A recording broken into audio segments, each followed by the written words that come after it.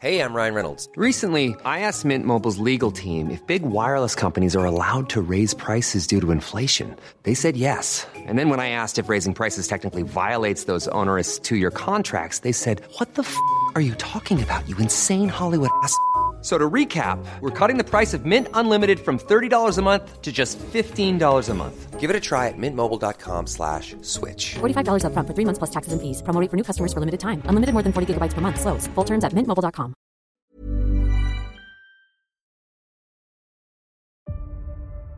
I'm Detective Lieutenant Elliot, and this is Trooper Wagner. We just want to ask a few questions. We understand the night of his demise, the family have gathered to celebrate your father's 85th birthday. How was it? Hello. The party? Pre my dad's death? Oh, it was great.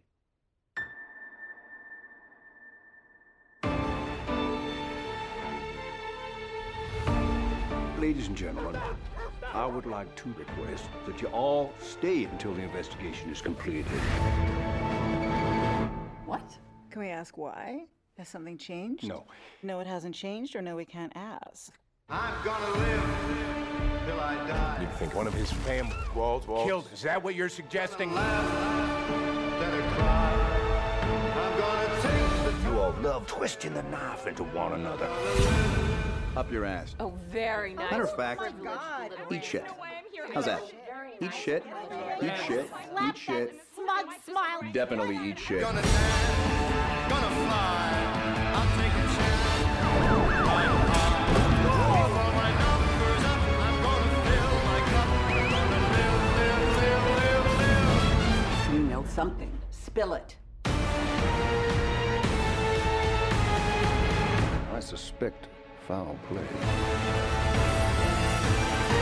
I have eliminated no suspects.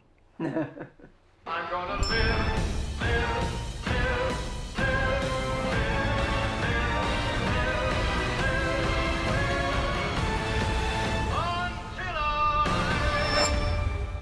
It's a twisted web.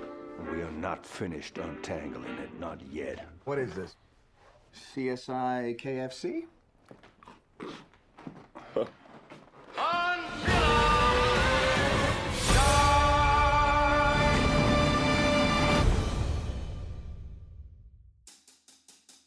Indiana Jones Avengers Endgame, it follows. Joker, Wreck-It Ralph, Mamma Mia, here we go again. Titanic 2, Jack's back, 7 Cents, Ghost Attack, Alien vs Predator, accept this on their friend.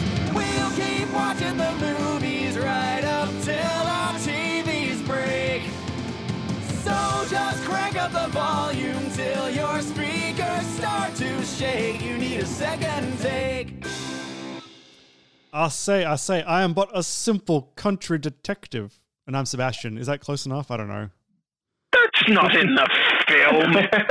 That's not what? Like, not, do you need more Southern? You'd imagine it's like a game show. But think of a community theatre production of a tax return. I'm Andy Schussler. I read a tweet of a New York Times article about you, and I'm Jordan. And welcome to our review of Knives Out. Surprise, you're not Apollo 13. No, you're not. Even better. Yeah, I mean, I'm like, would I say it's better? I don't know. It's been a long time since I've seen Tom Hanks, just in general, let alone in that specific movie. But yeah, we've got a sneaky murder mystery on our hands. How exciting. Brought to us. And a fantastic one at that. And brought to us by the murderer himself, the man who killed Star Wars, Rian Johnson. No. No, Star Wars died a long death in the late 90s. That's fine. So, indeed. I'm very happy to be doing this film. I love murder mysteries. I like specifically Agatha Christie stories. I know they're kind of cheesy now. Or not cheesy, but they're all... I can actually use this expression properly. I think they're a bit old hat, and that's fine. I love them. They always have a big old place in my heart, and it was nice seeing a new take on the same sort of formula. So I was very excited to come in, especially when I began to realize exactly the kind of movie I was sitting in on. But alas, this is the first Was it a new take? kind of. We'll go. It's intricate. It's certainly very intricate and sophisticated in how it goes about it, but it's the murder mystery with a twist. I wouldn't say it's revolutionary. It's just fucking good. The only new take I would say, it's not like, revolutionary or anything, but it kind of did, I guess, bring that whole kind of genre back to the forefront, because you don't really get prior to this, I don't think there was really too many like movies that really kind of follow that old school kind of whodunit type of thing. Oh God, Adam Sandler had a go at it and completely tried it up. Yeah, but yeah. So it doesn't reinvent the wheel, but I think it kind of brings a bit more light to almost kind of forgotten genre or trope, I guess. The only part in New Take that I meant was specifically, and I know it does sort of change here and there throughout the beginning to the end of the film, but we do, in theory, learn very early on who the murderer is, and then we play out the rest of the film, and obviously there are twists and turns within that, as opposed to in a traditional murder mystery kind of staying blind the entire way until said reveal. So that was what I meant in terms of a New Take, just because we followed one key suspect in a particular way for a long time. I do want to say... That's right. It starts as a whodunit, then it turns into a how can she get away with it, and then comes back to a whodunit where we find the actual killer. Yeah. I will say though, really quickly, top of the review. If you haven't seen this film, yes, I recommend it. We all recommend it. Yeah, whatever. Go watch it, because it is a murder mystery. And if you listen to it now first up, you won't get to enjoy it for what it really is. And that's fine. Yeah, absolutely. We'll deal with less downloads for the week. We will survive, but go watch the movie if you haven't seen it first. We all love it. We'll just get that in the open. It's great. Come back. The three of us will just sit here in silence for 2 hours and 10 minutes. You come back, and then and I'll say this about it. Even knowing exactly where it's going to go, I think I may have enjoyed it more the second time around. You tend to, though. You love a good spoiler, don't you? Because you like to see how the film builds you up to that reveal or to that moment. Like, you're really into that. Because you're a psychopath. Well, I enjoy it the first time round because I'm taken on the ride of the mystery. But then subsequent times after that, I can enjoy it if it's been well crafted, because it will build the tension, it will build everything, and you can look for all the clues. You can see all the little subtle winks that the film is making to you. Did you see that? That's pointing you in the right direction, but you didn't notice that the first time, did you? Absolutely not. Now, we didn't discuss this before. Yeah, that picks up on more stuff the second time round for sure. Mm-hmm. But I enjoyed it just as much as the first time as well. This film came out after we did our top 10 of the 2010s, and it's a shame that it was released right at the end of the year, and it's a shame that it came out after that, because this absolutely would have been in my top 10. I dare say, Andrew, this may have knocked Skyfall off my list. Well. But it keeps my Daniel Craig ratio perfectly as is. Oh, can't disrupt the balance. So I gotta say, this is not part of my review per se, but my God, having Daniel Craig do that long southern drawl the entire time, well, deeper than that. Holy shit! It took me a good hour for it to sound normal, but he was actually nailing it. His accent was fucking great, but every time I looked at him, I'm like, because he's also playing a fucking old school detective, so I'm like, he could just sound British, and that would not be a problem. But him going with that accent, for some reason, enriched it so much more, and I don't know why. Yeah. But, I love it. Rian Johnson originally wrote it with the notes in the screenplay saying Benoit Blanc has a subtle southern accent, but as Daniel Craig researched it and investigated it, he got I'm just trying to find the name of it of a southern historian, and he just ended up essentially mimicking his drawl. Well, and he did a fantastic job of it. Oh, Shelby Foote, or Foote, F-O-O-T-E. Shelby Foote, there you go, yes. What I wanted to say, and this is Dreamcasting, I know, Sega Dreamcasting, I know we can't, I know they would never do this casting today, but I got such a vibe of Kevin Spacey from Daniel Craig's performance in this. And really? Specifically from his House of Cards character. And I think maybe it was just the voice, but it was also just the way that all the words were specifically drawn out.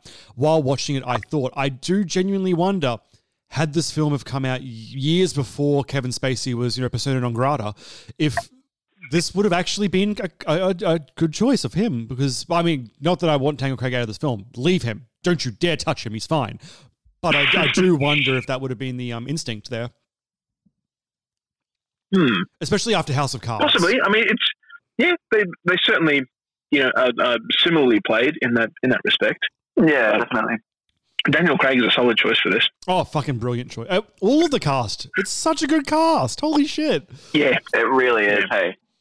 I really enjoyed it. It was just fucking... Oh, I just wanted to punch Jamie Lee Curtis in the face the entire time, though, which is a lot, because I always love her performances in films, but she played that stuck-up fucking wasp character so well. Oh. Yeah.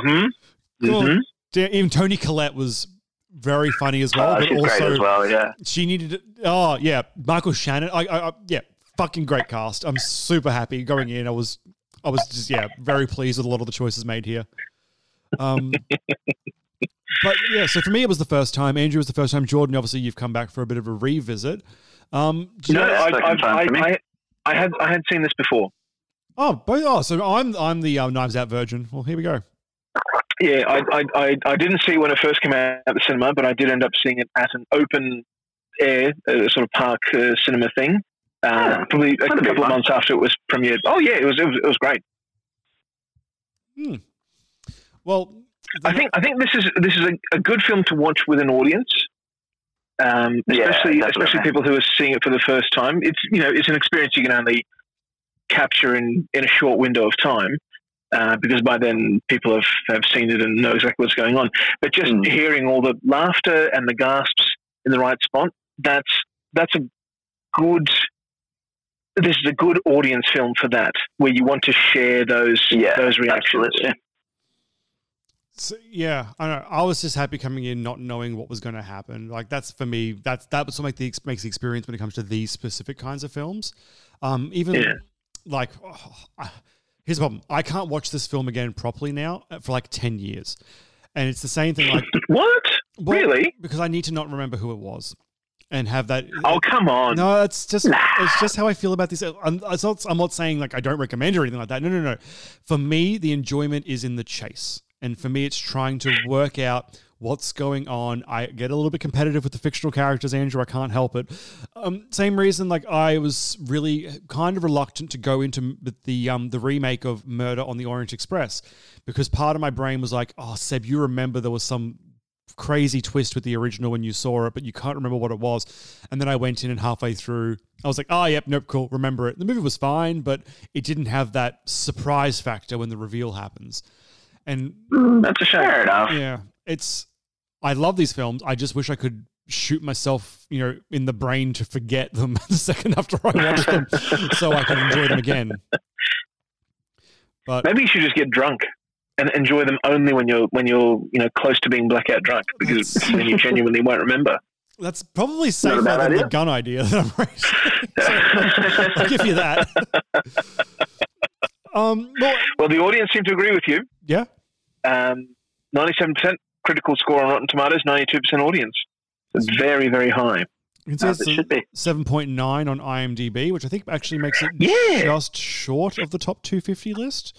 Because I think which seems a bit of a shame that the IMDb rating is so out of touch with the Rotten Tomatoes, which I think is the more accurate one, to be honest. I mean, it's still effectively an 8 out of 10, so it's I can believe 1 in 5 people are stupid. Like that's fine. Like, that's a believable statistic. Yeah, I think that adds up. Rian Johnson showing his credentials off a budget of $40 million. The film grossed $309 million. I believe there was $300 million for a murder mystery in 2020. Isn't that incredible? That's fucking great. It's impressive for sure. Yeah. I'm just checking. Sorry, the bottom 100 list for IMDb. Sorry, the top 100 list for IMDb, not the top 250. 8.3 is the rating for the 100th film on the list. So it was actually 4 decimal points short of even being close. Actually, realistically, as good as it was, the audience thinks it's quite a bit beneath. Yeah. Well, if nothing else, we know audiences can be wrong. So. Yep, absolutely. You're all wrong. Thank God you're here, so you can hear all the right things. Please don't leave. Yeah, no, please stay. So sorry, Andrew. Do you have any more like sort of trivia and things that you read about this film that you thought were pretty good? I saw some interesting stuff. I've got a lot of trivia on this film. Oh, go crazy! I love that good films and sort of intricately planned films. I will say this of this film. It's only Rian Johnson's fifth film or something like that. He's quite an inexperienced director in that sense. And the last film he did, of course, was Last Jedi, which also made a phenomenal amount of money, but got a lot of criticism for not being, a Star Wars thing.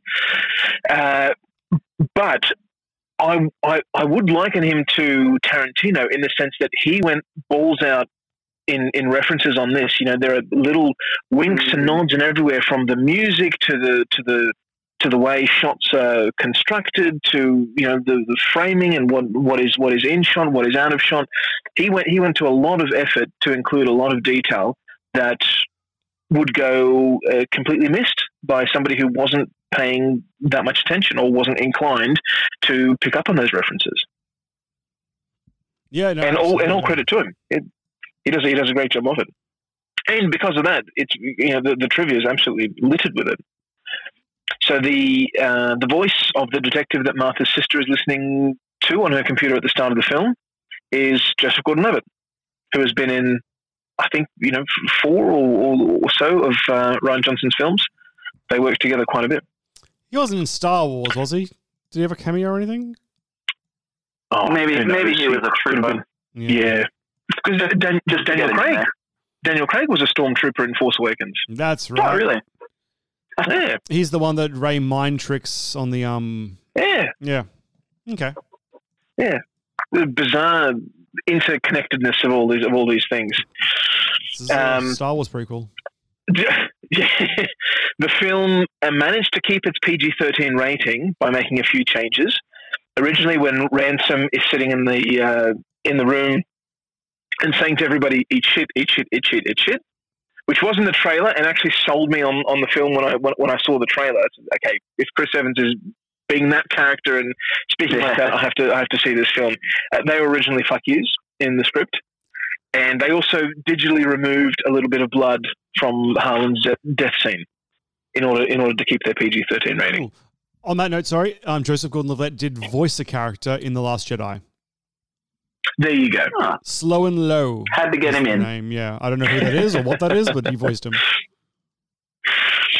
So Rian Johnson didn't, he wrote it obviously, but didn't like the donut speech that Benoit Blanc gives. Are you familiar with that one? Do you remember that one? Yeah. He gave several donut speeches. He's talking about. Well, there's one later in the film where when he's speaking to Martha on her own. You see, there was a donut inside of the other donut.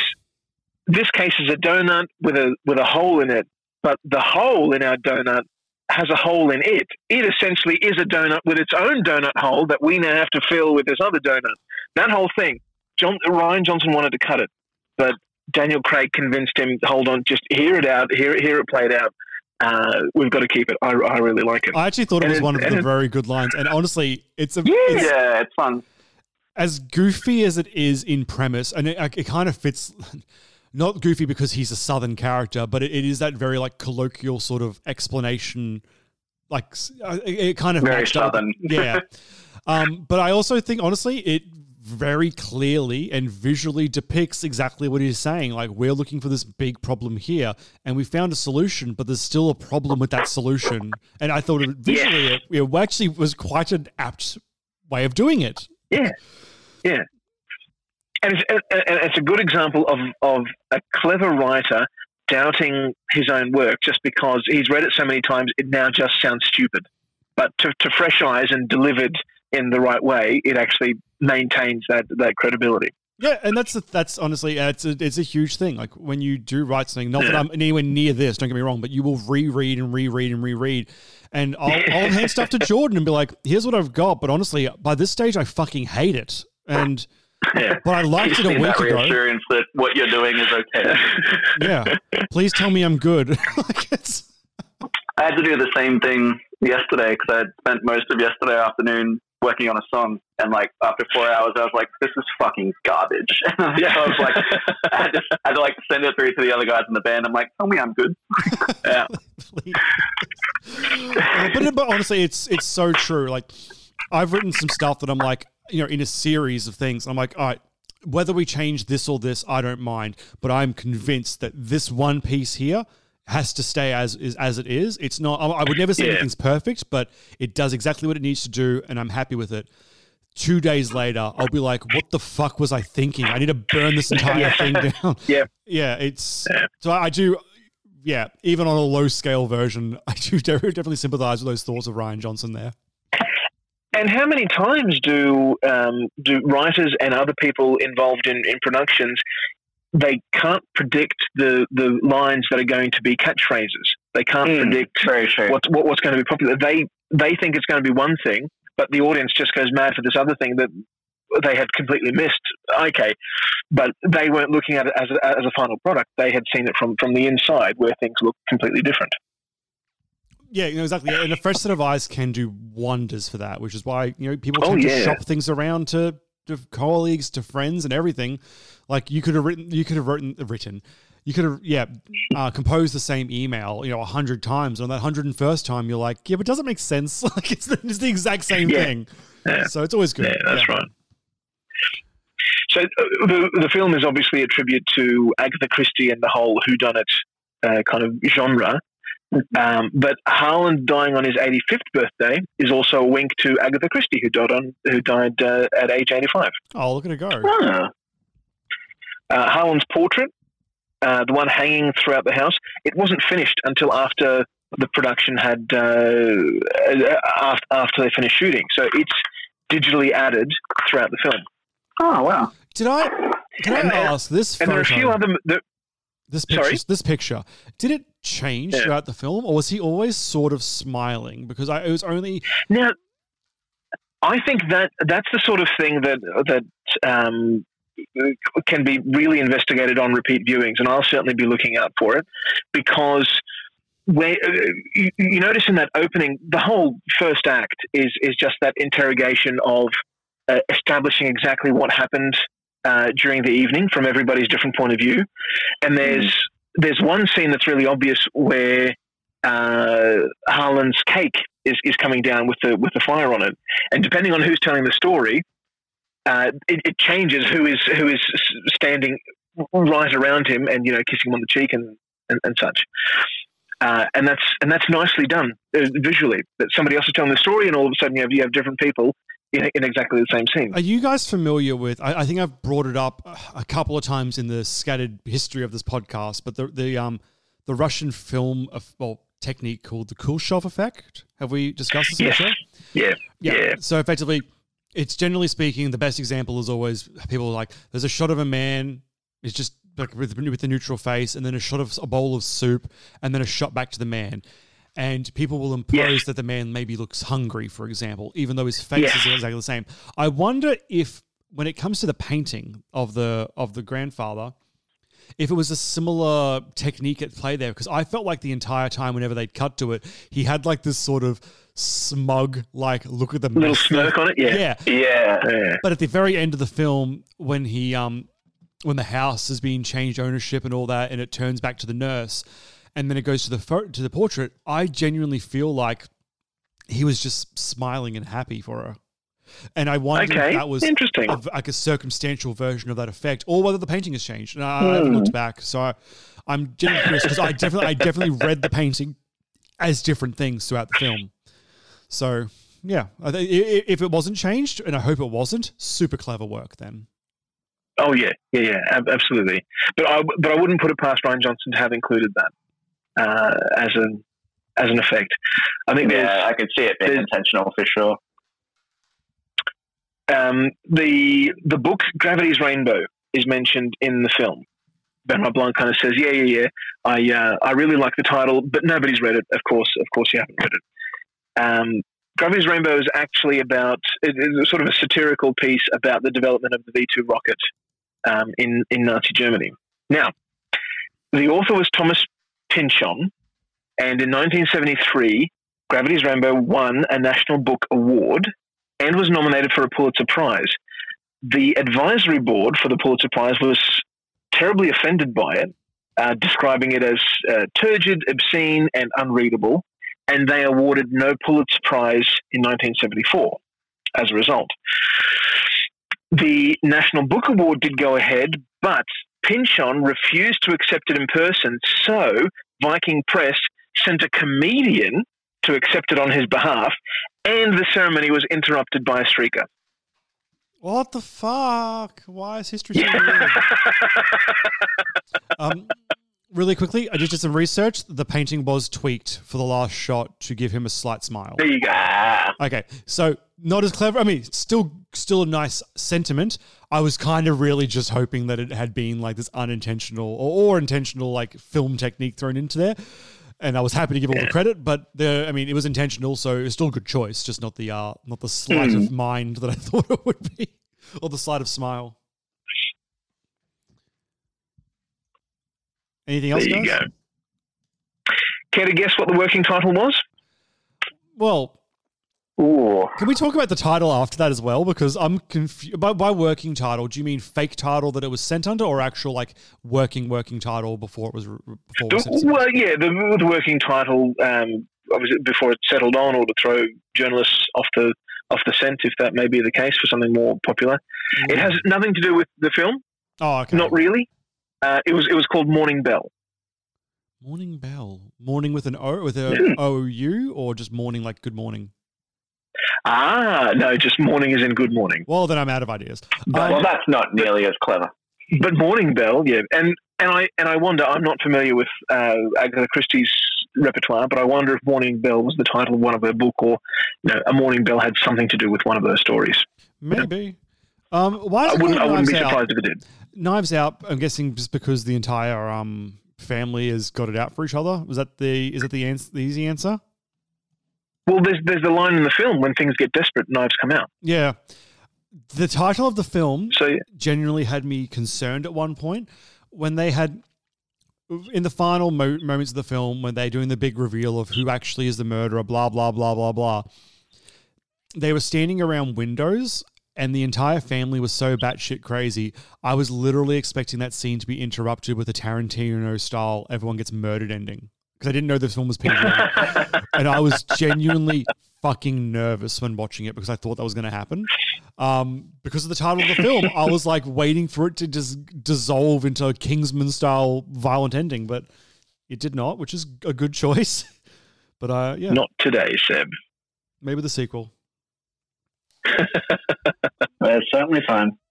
Morning Bell is the name of a Radiohead song. That's as far as I can research. I can't see any books with the title. There you go. I can look up the lyrics and find any relevance if you'd like, though. I don't think we need to go into that much detail. Too late. You guys continue. I'm reading Radiohead lyrics. Pass on Radiohead. Well, I don't have any other trivia. I mean, there's lots to talk about, but it starts to get very, very sophisticated. There's one I remember reading of Patton Oswalt, the comedian Patton Oswalt, who is a bit of a nerd for these referential things. There's a song like an hour and 20 minutes in, done by a band who I can't remember what it was, but somehow there was that's right. It was, the song was done by a band, a groupie of which was credited as being the woman who who gave John Belushi the injection of heroin and cocaine that killed him. And Patton called up Ryan Johnson to say, is that supposed to be a reference to Martha having done the fatal injection? And like there's that level of reference that whether intentional or not, you can read into because it's there. Yeah, right. That's really interesting. Guys, the Morning Bell song is not a coincidence. Unless I'm really reading. Well, there you go. this. Okay. There you go. Some of the lyrics are similar to things that are in the film. I'm probably just reading into it though. Sorry, I'll start with the basics. There's a line just that says, "You can keep the furniture." Now, that's one of my low-tier examples of this being a relevant thing, but Nice, okay, yeah. Repeated lyrics, "Where did you park the car?" Which is also a bit relevant to when the plot goes forth, when she's told to come off the driveway at a certain point. Literally, this is a bit more reading into everybody wants to be a friend. The lights are on, but nobody's home. And there is just a whole part about going round and round and round and round. I think it's very tenuous, good. But I genuinely, I think, hey, it's art. I'll interpret it that way. I think that's convinced me that it's a definite reference, intentional. Yeah. The only thing that doesn't get me is it has a bump on the head, which I would have obviously put across to Agatha Christie style, like the murder, but obviously we know that wasn't the way that this film went. Oh, I was reading though about Ryan's troubles with trying to find a way to have the murder occur that could be definitely someone's fault, but also easily reversible and legitimate, and how it wasn't their fault towards the end of the film. Which is how he stumbled into the answer of the mixed medications, about how it could be someone's fault, very certainly, but also how it could be taken away from them last minute, not be their fault, and it wouldn't feel like a cop-out. Of course, yeah. The trouble is, I assumed, because about 30 minutes into the film where we quote-unquote find out who did it, that I assumed that the medicine was mixed up anyway, because what are we doing for another hour and a half? But that's yeah, right. But that's more of a metatextual, like something else is up, because of course it is. Well, no, that's where the film is kind of clever, because it threw obviously not everybody, but most people off the scent, because then it becomes a film about her getting away with it. Yes, by masking the clues, because she runs the magnetic strip over the security tape that incriminates her. What else is there? She throws away the little bit of the trellis that she managed to knock off. She throws that away, which unfortunately comes back for her later on. She deliberately walks over the mud patch where her footprints would have been able to have been lifted. Ooh, yeah. So she does. Yeah, the film goes from a whodunit to Martha trying to get away with it. Yeah. Not because she did it, but the consequences of her being caught are horrible for her mother, who will be deported. Yeah. Did I miss something? I know we're kind of jumping ahead, and we will get into the main review very shortly. But there's a scene where when she's back home with her mother, we have like a close up of her sneakers, and there's a drop of blood on them. Does that ever come back? Yes. Yeah, right at the very end. Did it? But when was that? Did you?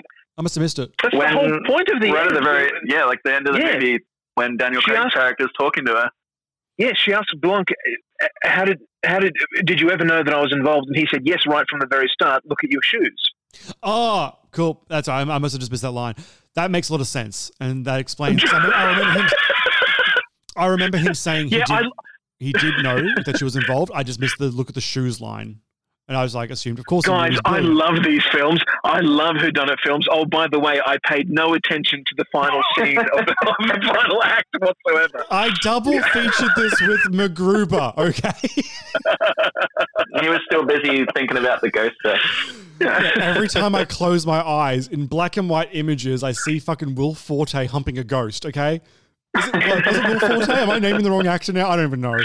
No, that's right, unfortunately. That's him. Well, should we get into the actual breakdown of the movie then? Like the play-by-play?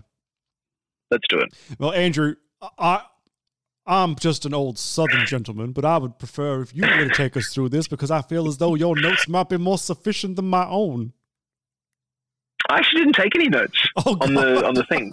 Oh no, I remember what happens, but so much of it is just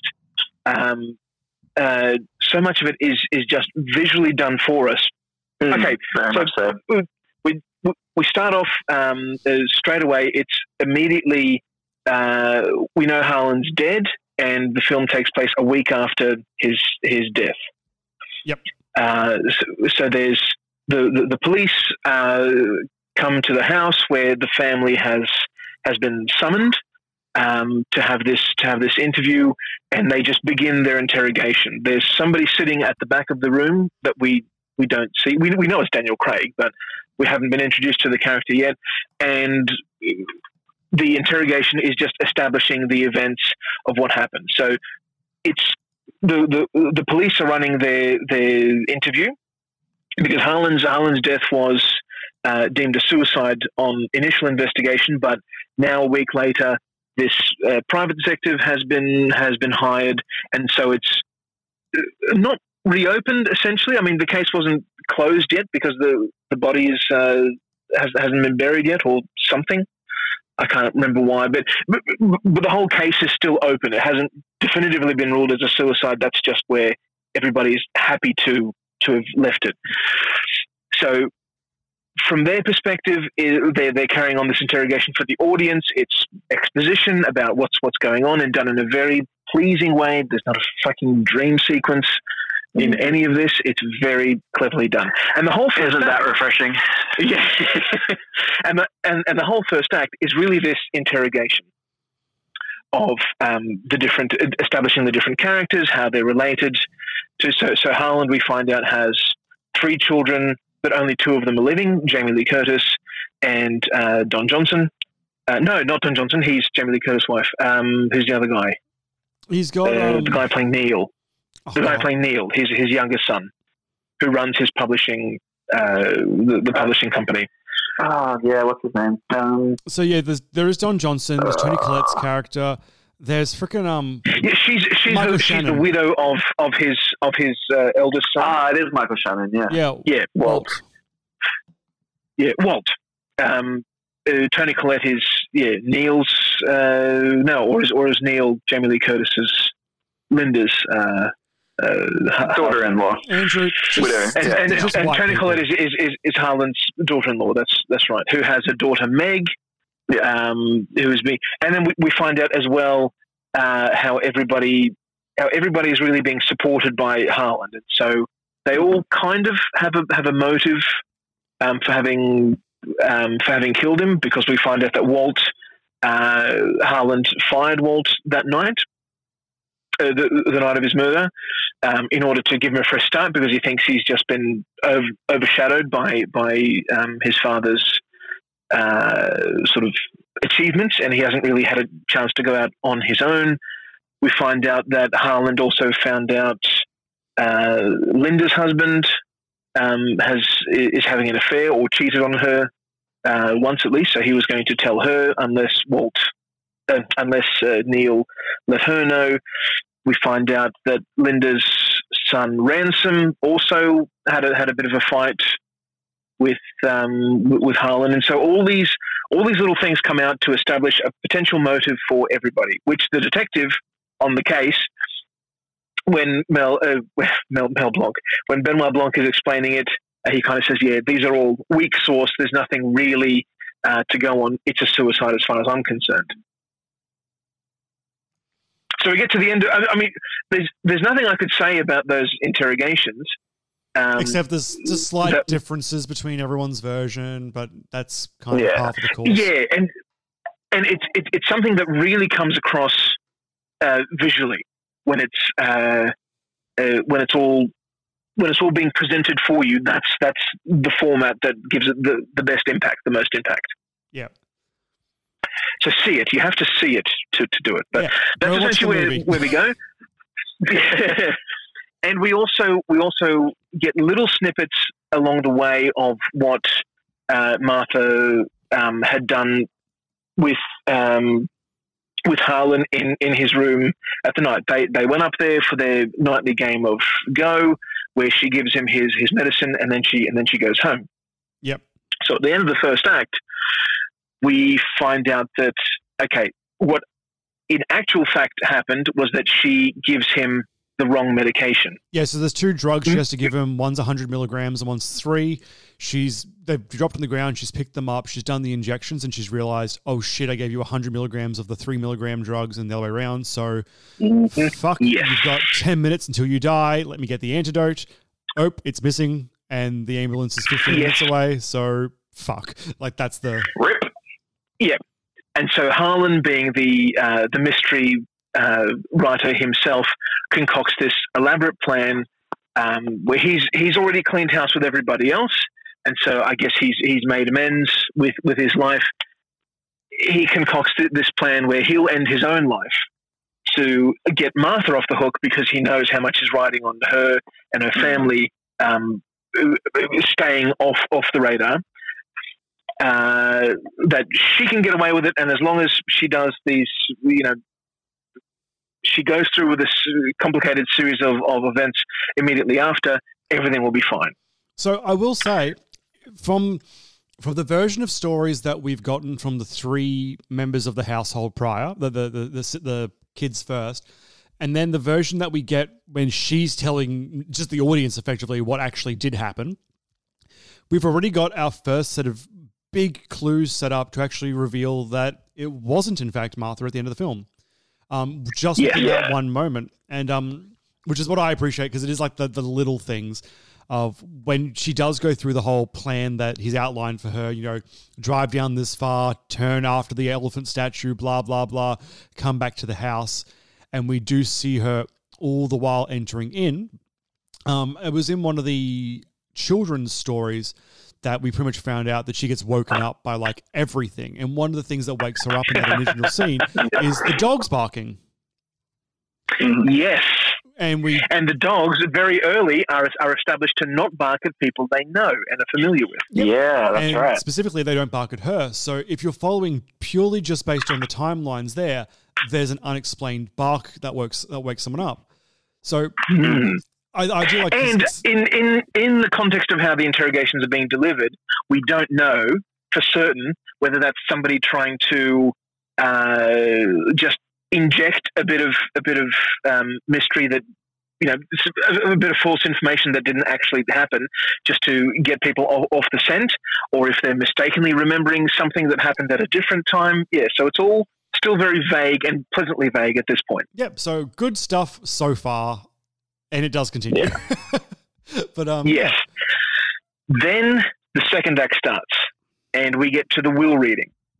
Frank Oz comes in as the lawyer and reads out the will. All the kids are terribly excited about what they're going to get, despite all having unpleasant conversations with their father the night of his death.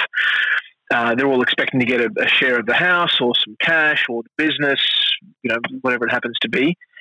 And we find out that Harlan completely changed his will a week before his death, sealed it so nobody knows the contents of it, not even the lawyer at this time, and it's binding.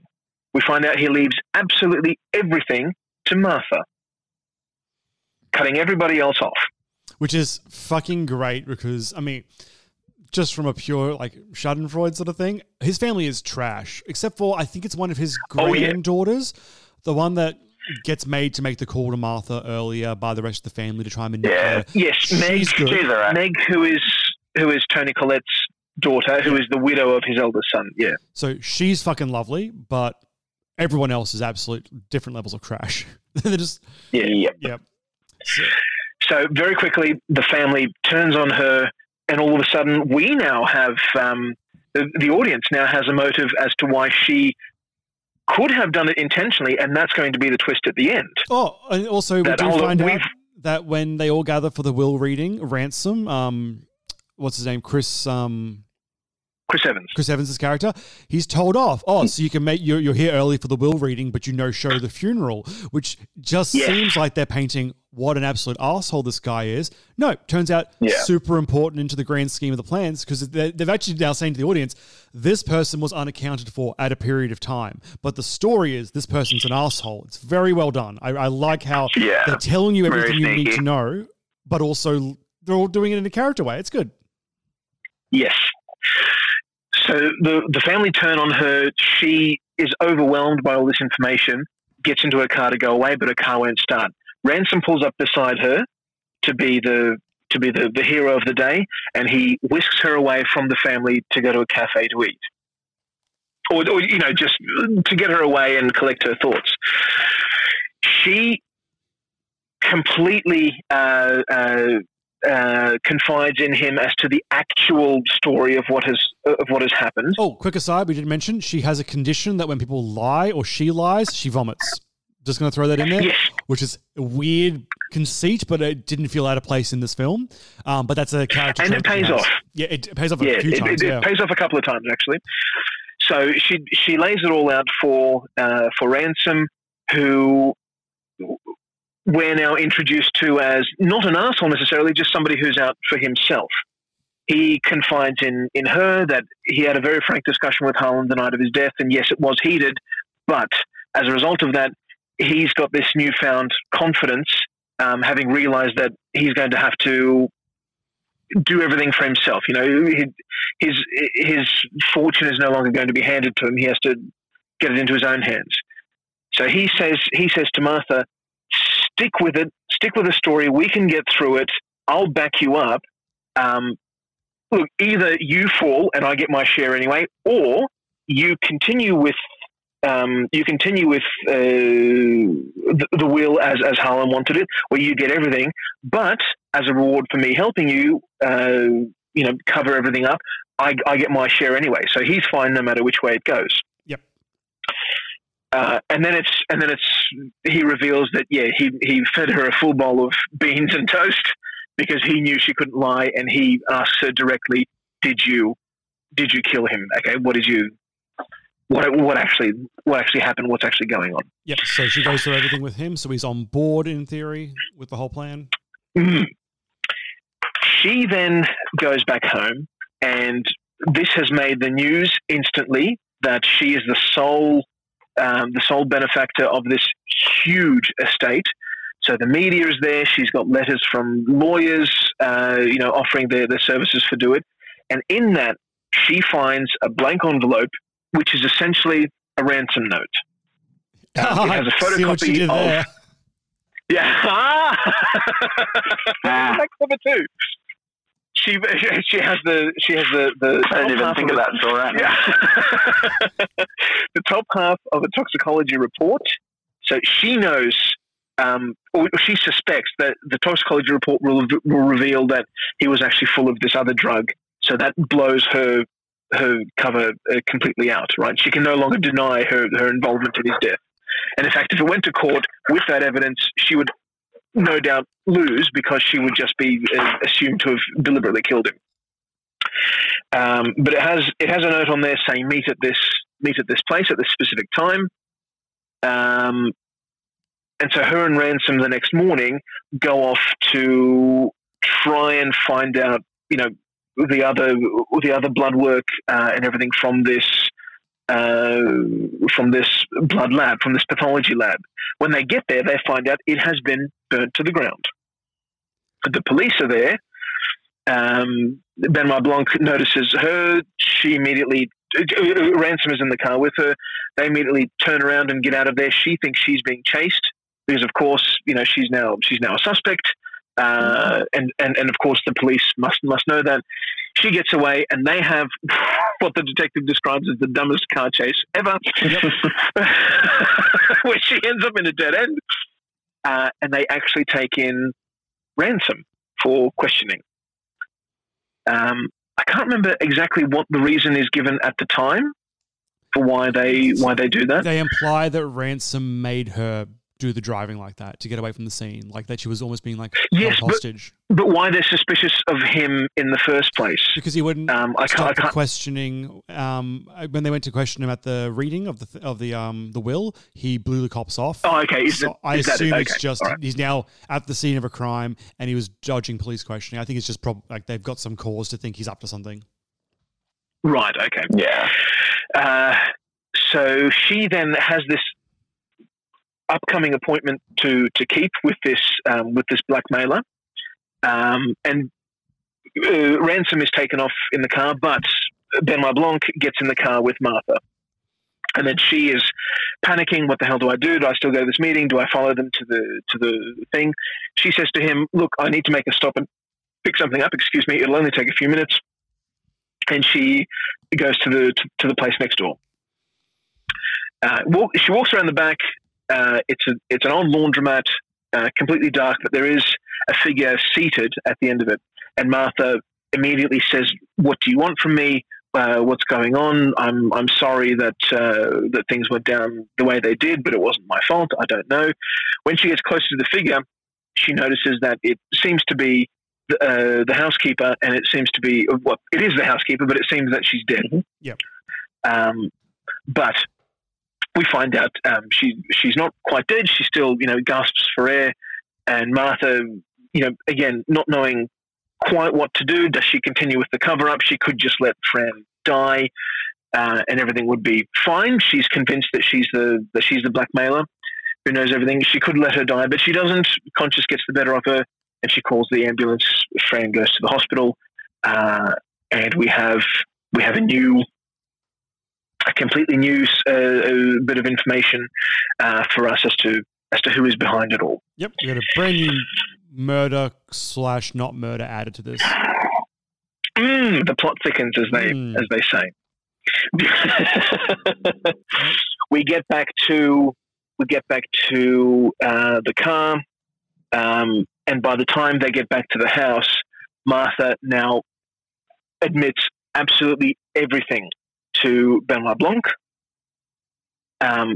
Exactly as it went down, the whole thing with ransom, the whole thing with trying to not trying to cover up essentially, but not giving him the full story as it's going along. Are we back at Ransom's house here? They get back to the Thrombey house. Oh, okay. Do we go back to Ransom's house again? When we were at Ransom's house, I should have mentioned it. When we were at his house, one of the first times where he's meeting with Martha, they're in his living room, and he does have actually a display of fancy glass jugs across the back wall, and they're the same jug lined up 5 times in a row or so, and one of them is just missing, which we will later on find out was used in the arson. Oh, yeah. So, right. Once again, it's just they have a symmetrical thing. Something's out of place, means absolutely nothing, but then you actually see, oh, that's why it's out of place. He literally just took the third one along the line and made a Molotov cocktail out of it later. So, sorry, just I couldn't remember if that was the first or second time that we were at his house, but either way, it's the same thing. Yeah. So they get back to the Thrombey house where Benoit Blanc is going to announce to everybody that everything, the investigation is over, and it's Martha there. She remembers, or she kind of realizes where the blackmailer Fran would have kept the toxicology report, which was in her secret stash where she kept a few joints and other things. It genuinely is there. And as she's telling the family, very sorry, this is what's going on, and admitting to everything, Benoit takes a look at the toxicology report, stops everything, calls them all bad people, and then he goes off on them. So good.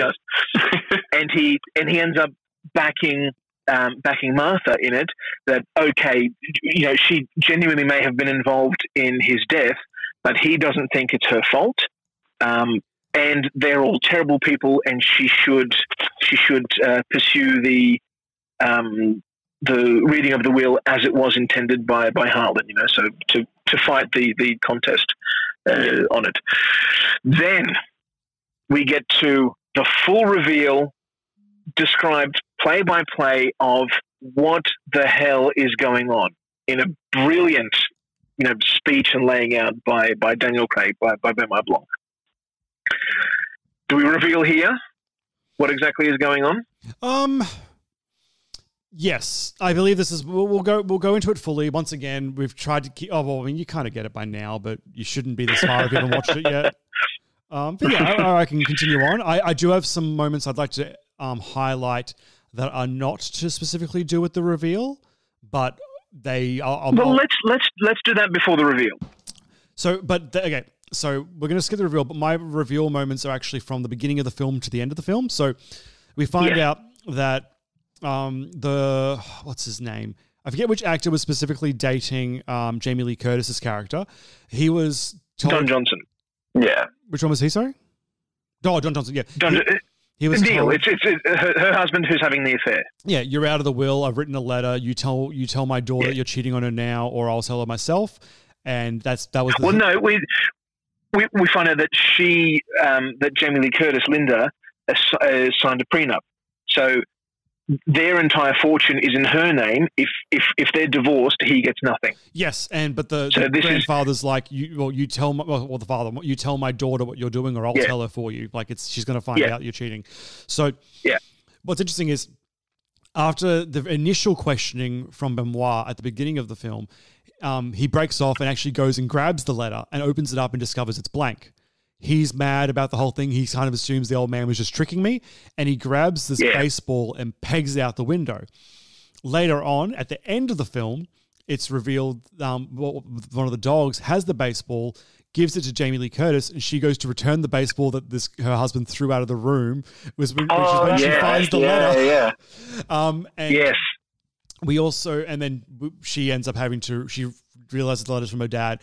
At the beginning of the film, we also established that she was reading some letters that had burnt edges on them.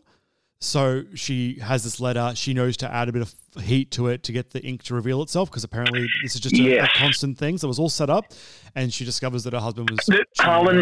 Harlan played games with everybody, and Linda says in the initial interrogation, she says, to get on with my dad, you had to find the game. Yep. And that's how you communicated with him. Perfect. So that was in the part I really wanted to bring up, just because that was a lovely bit of, started off, paid off at the end sort of stuff. Nothing to do with the murder at all. Just, once again, they're terrible people. Let's punish them. But I appreciated that was all justified throughout the film. And paid off. Yeah. But that's all I had to bring up. If you want to jump into the murder, unless Jordan has anything else specific. Not so much. Like, there is so many little things like that you don't always pick up on. But it's so good. Like, this is such a good movie. Like, it all just plays off and pays off in the end so well as well. Even then, even just little things that we've talked about that I didn't pick up on, like the character's name of Ransom and the ransom note. Isn't that great? And Ransom isn't his. Very importantly, it's not his first name; it's his middle name. Yeah, yes, because he makes the staff call him Hugh. Yeah, because he's an asshole. So. Again, I cannot do it justice by just recounting exactly what goes on, but essentially Benoit Blanc lays it all out for everybody, exactly the course of events as they happened, and the reason he suspects that it's Ransom behind everything. So he recounts Martha's story of her involvement, what she did, that whole initial cover-up, which was Harlan's plan to do it, but that in fact her scaling the house wall in order to do that. Ransom had also done that because the grandmother noticed or asked Martha, Ransom, are you back again? And because of the dogs barking, which kind of suspects that Ransom was in there while everybody else was away in order to switch the vials so that this thing happens. Ransom knew he was out of the will, so this was his plan to frame Martha in order to, whatever the will is, he did know that Martha was going to inherit everything. So he attempts to frame her for murder, which would make that will null and void, meaning everybody gets an equally distributed share. So he still gets his share at the end of it. It's called the Slayer Clause, which is completely different the Slayer Clause, to how that works in Buffy the Vampire Slayer, in which it's more like the Slayer with prophecy, I think, or I don't know. It's different. So no one gets any superpowers in this one, but they do lose money if they murder someone. Yeah. So they should. Yes. So Ransom actually went up and switched the vials while everybody was at dinner.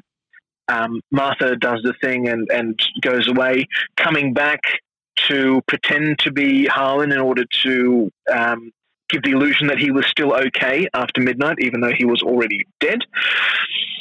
Then at 3 a.m., when the dogs are barking, Ransom has come back, but he can't make it back into the house to switch the vials back in order to continue with the narrative that Martha did this on purpose, he abandons that idea because he's just going to, be alerted by the dogs and everybody's going to wake up. He can't do it. So he waits until the funeral in order to go back into the house and do that. Yep. Which explains why he's not at the funeral. All good stuff. Because tick, tick, that's the one time that's the one time he knows everybody's going to be out of the house. But specifically, not everybody is out of the house. And Martha were not invited to the funeral because the family didn't, quote, want the help there. So that's why because they're assholes. Because they're assholes, exactly. It all is so consistent. What I fucking love about this, they've done such a meticulous job of making sure that everything matters. It all adds up, and it's so satisfying to watch it because of that. Yeah. And then we find out that the ransom note that Martha had was actually a ransom note that Ransom received from the housekeeper because she knew of his involvement behind it all. And she had the toxicology report that would have proved that Martha was innocent of everything that happened. And again, revealing the true nature of Ransom and how shifty and cunty he is. He's literally the worst. And so then Ransom kind of responds to Benoit Blanc by saying that's a very fanciful tale, but you don't have any evidence. Okay, so what if I did try and kill Fran? She's in hospital recovering. That's when we get a phone call to Martha from the hospital, and she announces to the whole house that in fact to that party that in fact Fran is going to make a recovery and everything is fine. So Ransom is going to get in big doo-doo.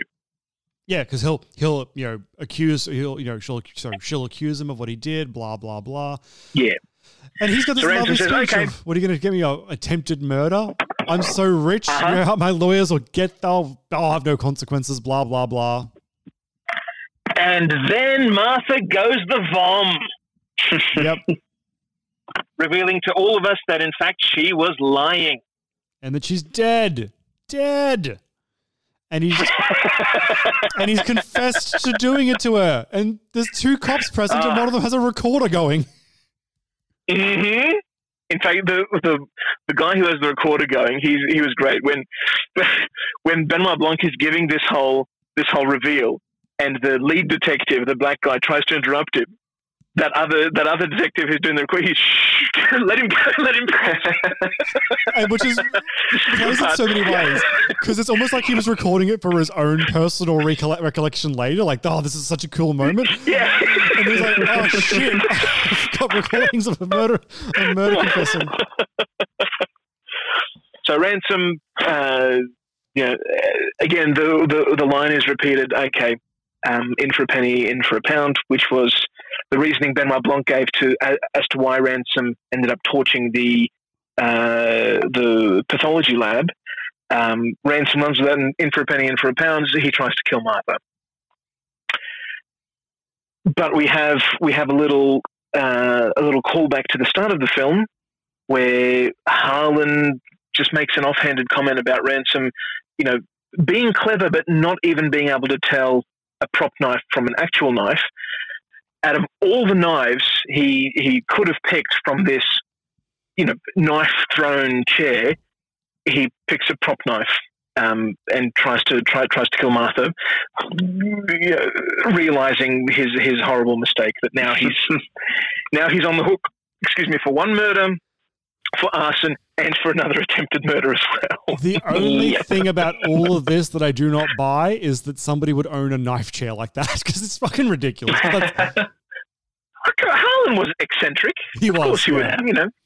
Even as a I was going to say symbolic, not symbolic, just as an art, an arty thing. Oh. Just to have it there for show. this house has been in my family for generations. No, your father bought this from a Pakistani man in the 80s or whatever it was.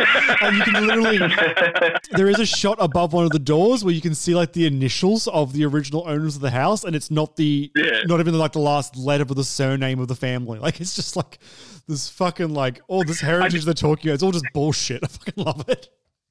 I didn't mention in the trivia, but the exterior shots of the house are actually of an 1890s Gothic revival mansion that is contractually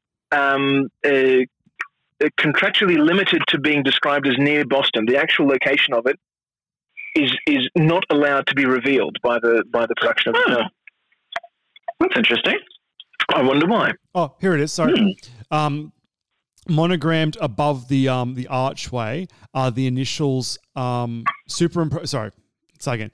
So the keystone in the arched balcony door above the entryway has a monogram of the letter I superimposed over the letter T, which means the house was built by somebody whose initials were T.I., which would obviously say that it was not the ancestral home of the Thornberrys. So there was an I, and you can see they've printed a T over it to change their family's name onto it. So it's like even more so like they're trying to rewrite history. It's fucking great. I love it. And the film finishes on a beautiful shot of Martha sipping a coffee wrapped in a blanket. From her balcony now of the house, looking down on the family who's out on their ass. And in the same positions that we first my met house. Yes, exactly right. Yeah, all great. Well, I don't think we should beat a dead horse. I'll hit the verdict button. We'll get into this, okay? Let's do it. You've heard the good, you've heard the bad, a lot of opinions, a couple facts, it's verdict time. Okay, that song is half true. You heard the good. There was no bad. This film is fantastic. Yeah, I really loved it. The only thing that might get me to rewatch it earlier than anticipated is if I put it on and maybe my wife watches it. At least I can maybe enjoy watching it vicariously through another person who hasn't seen it. But realistically, I won't be doing a recent rewatch on this one because I'd like to be surprised again. So I'm going to wait until dementia has set in and then I'll do it again. But it's in stark contrast to that, I am absolutely going to watch this again tonight. Not only because my YouTube rental is still active, so is mine on this film, but because having gone through the trivia and the references and just the few things that you guys have mentioned, I think there's a lot more to unpack from this, and just to see more of the clues as to exactly what happened where and why. And what foreshadowing we're actually getting. Yeah, absolutely. What about you, Jordan? Yeah, definite big recommend. I love this movie. I'm really glad that I got the opportunity to watch it a second time now as well. Similar to Andrew, I'll definitely go back and watch it. Not tonight, but at some point in the near future. I think you're definitely right. Like if we'd been doing those top 10 episodes sort of more closer to now, I reckon it probably definitely would make my list. It's really, really good. Yeah. And credit to Rian Johnson. I mean, he copped a lot of shit for Last Jedi, not undeservedly, but it wasn't at all because of him being a bad filmmaker in that sense. He just made a bad film. Well, he made a film that was out of genre. It didn't fit with the style of the other ones. And maybe a standalone film, if he'd made Last Jedi standalone, maybe it could have been more appreciated than it was. Possibly. But his credentials as a filmmaker and as a writer are definitely showcased in this one. It is absolutely fantastic. Wonderful. Well, we'll be back next week with maybe The Godfather, but also maybe a different film. We're still working it out. Alex wanted to do the Godfather films, but he's kind of MIA with union work, so we might push them back. We'll work it out. But Alex can suck it. Deal is your choice. You'll come back in a week and for a mystery film is the point. Eat shit, Alex. Eat shit. Eat shit. Eat shit. Eat shit. Awesome. Well, let's wrap it up, guys, and we'll get out of here. Follow us on Instagram at Second Take Podcast, or if you live in the future, you can tweet us at Second Take TNC. You can get on our Facebook page at facebook.com/second take. You can also follow my personal Twitter account at JordanMSPP. Sweet. And you can follow me at Bastion_James. Website, secondtakepodcast.com. Send us an email, secondtakepodcast@gmail.com. And we have a Patreon, patreon.com/secondtake. Well, either way, we're back on Wednesday for the Variety Hour and then the following Monday for a mystery film. So, yeah, everyone take care. Indeed. Goodbye.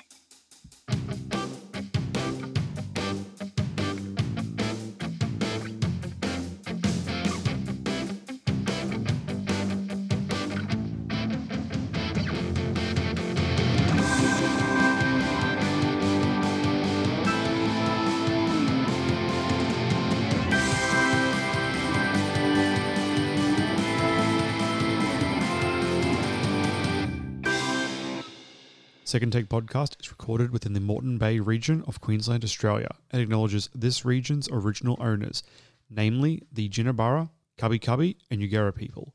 Second Take Podcast respectfully acknowledges the traditional custodians of these lands, and we pay our respects to elders past, present, and emerging, for they hold the memories, the traditions, the cultures and hopes of Aboriginal and Torres Strait Islander peoples.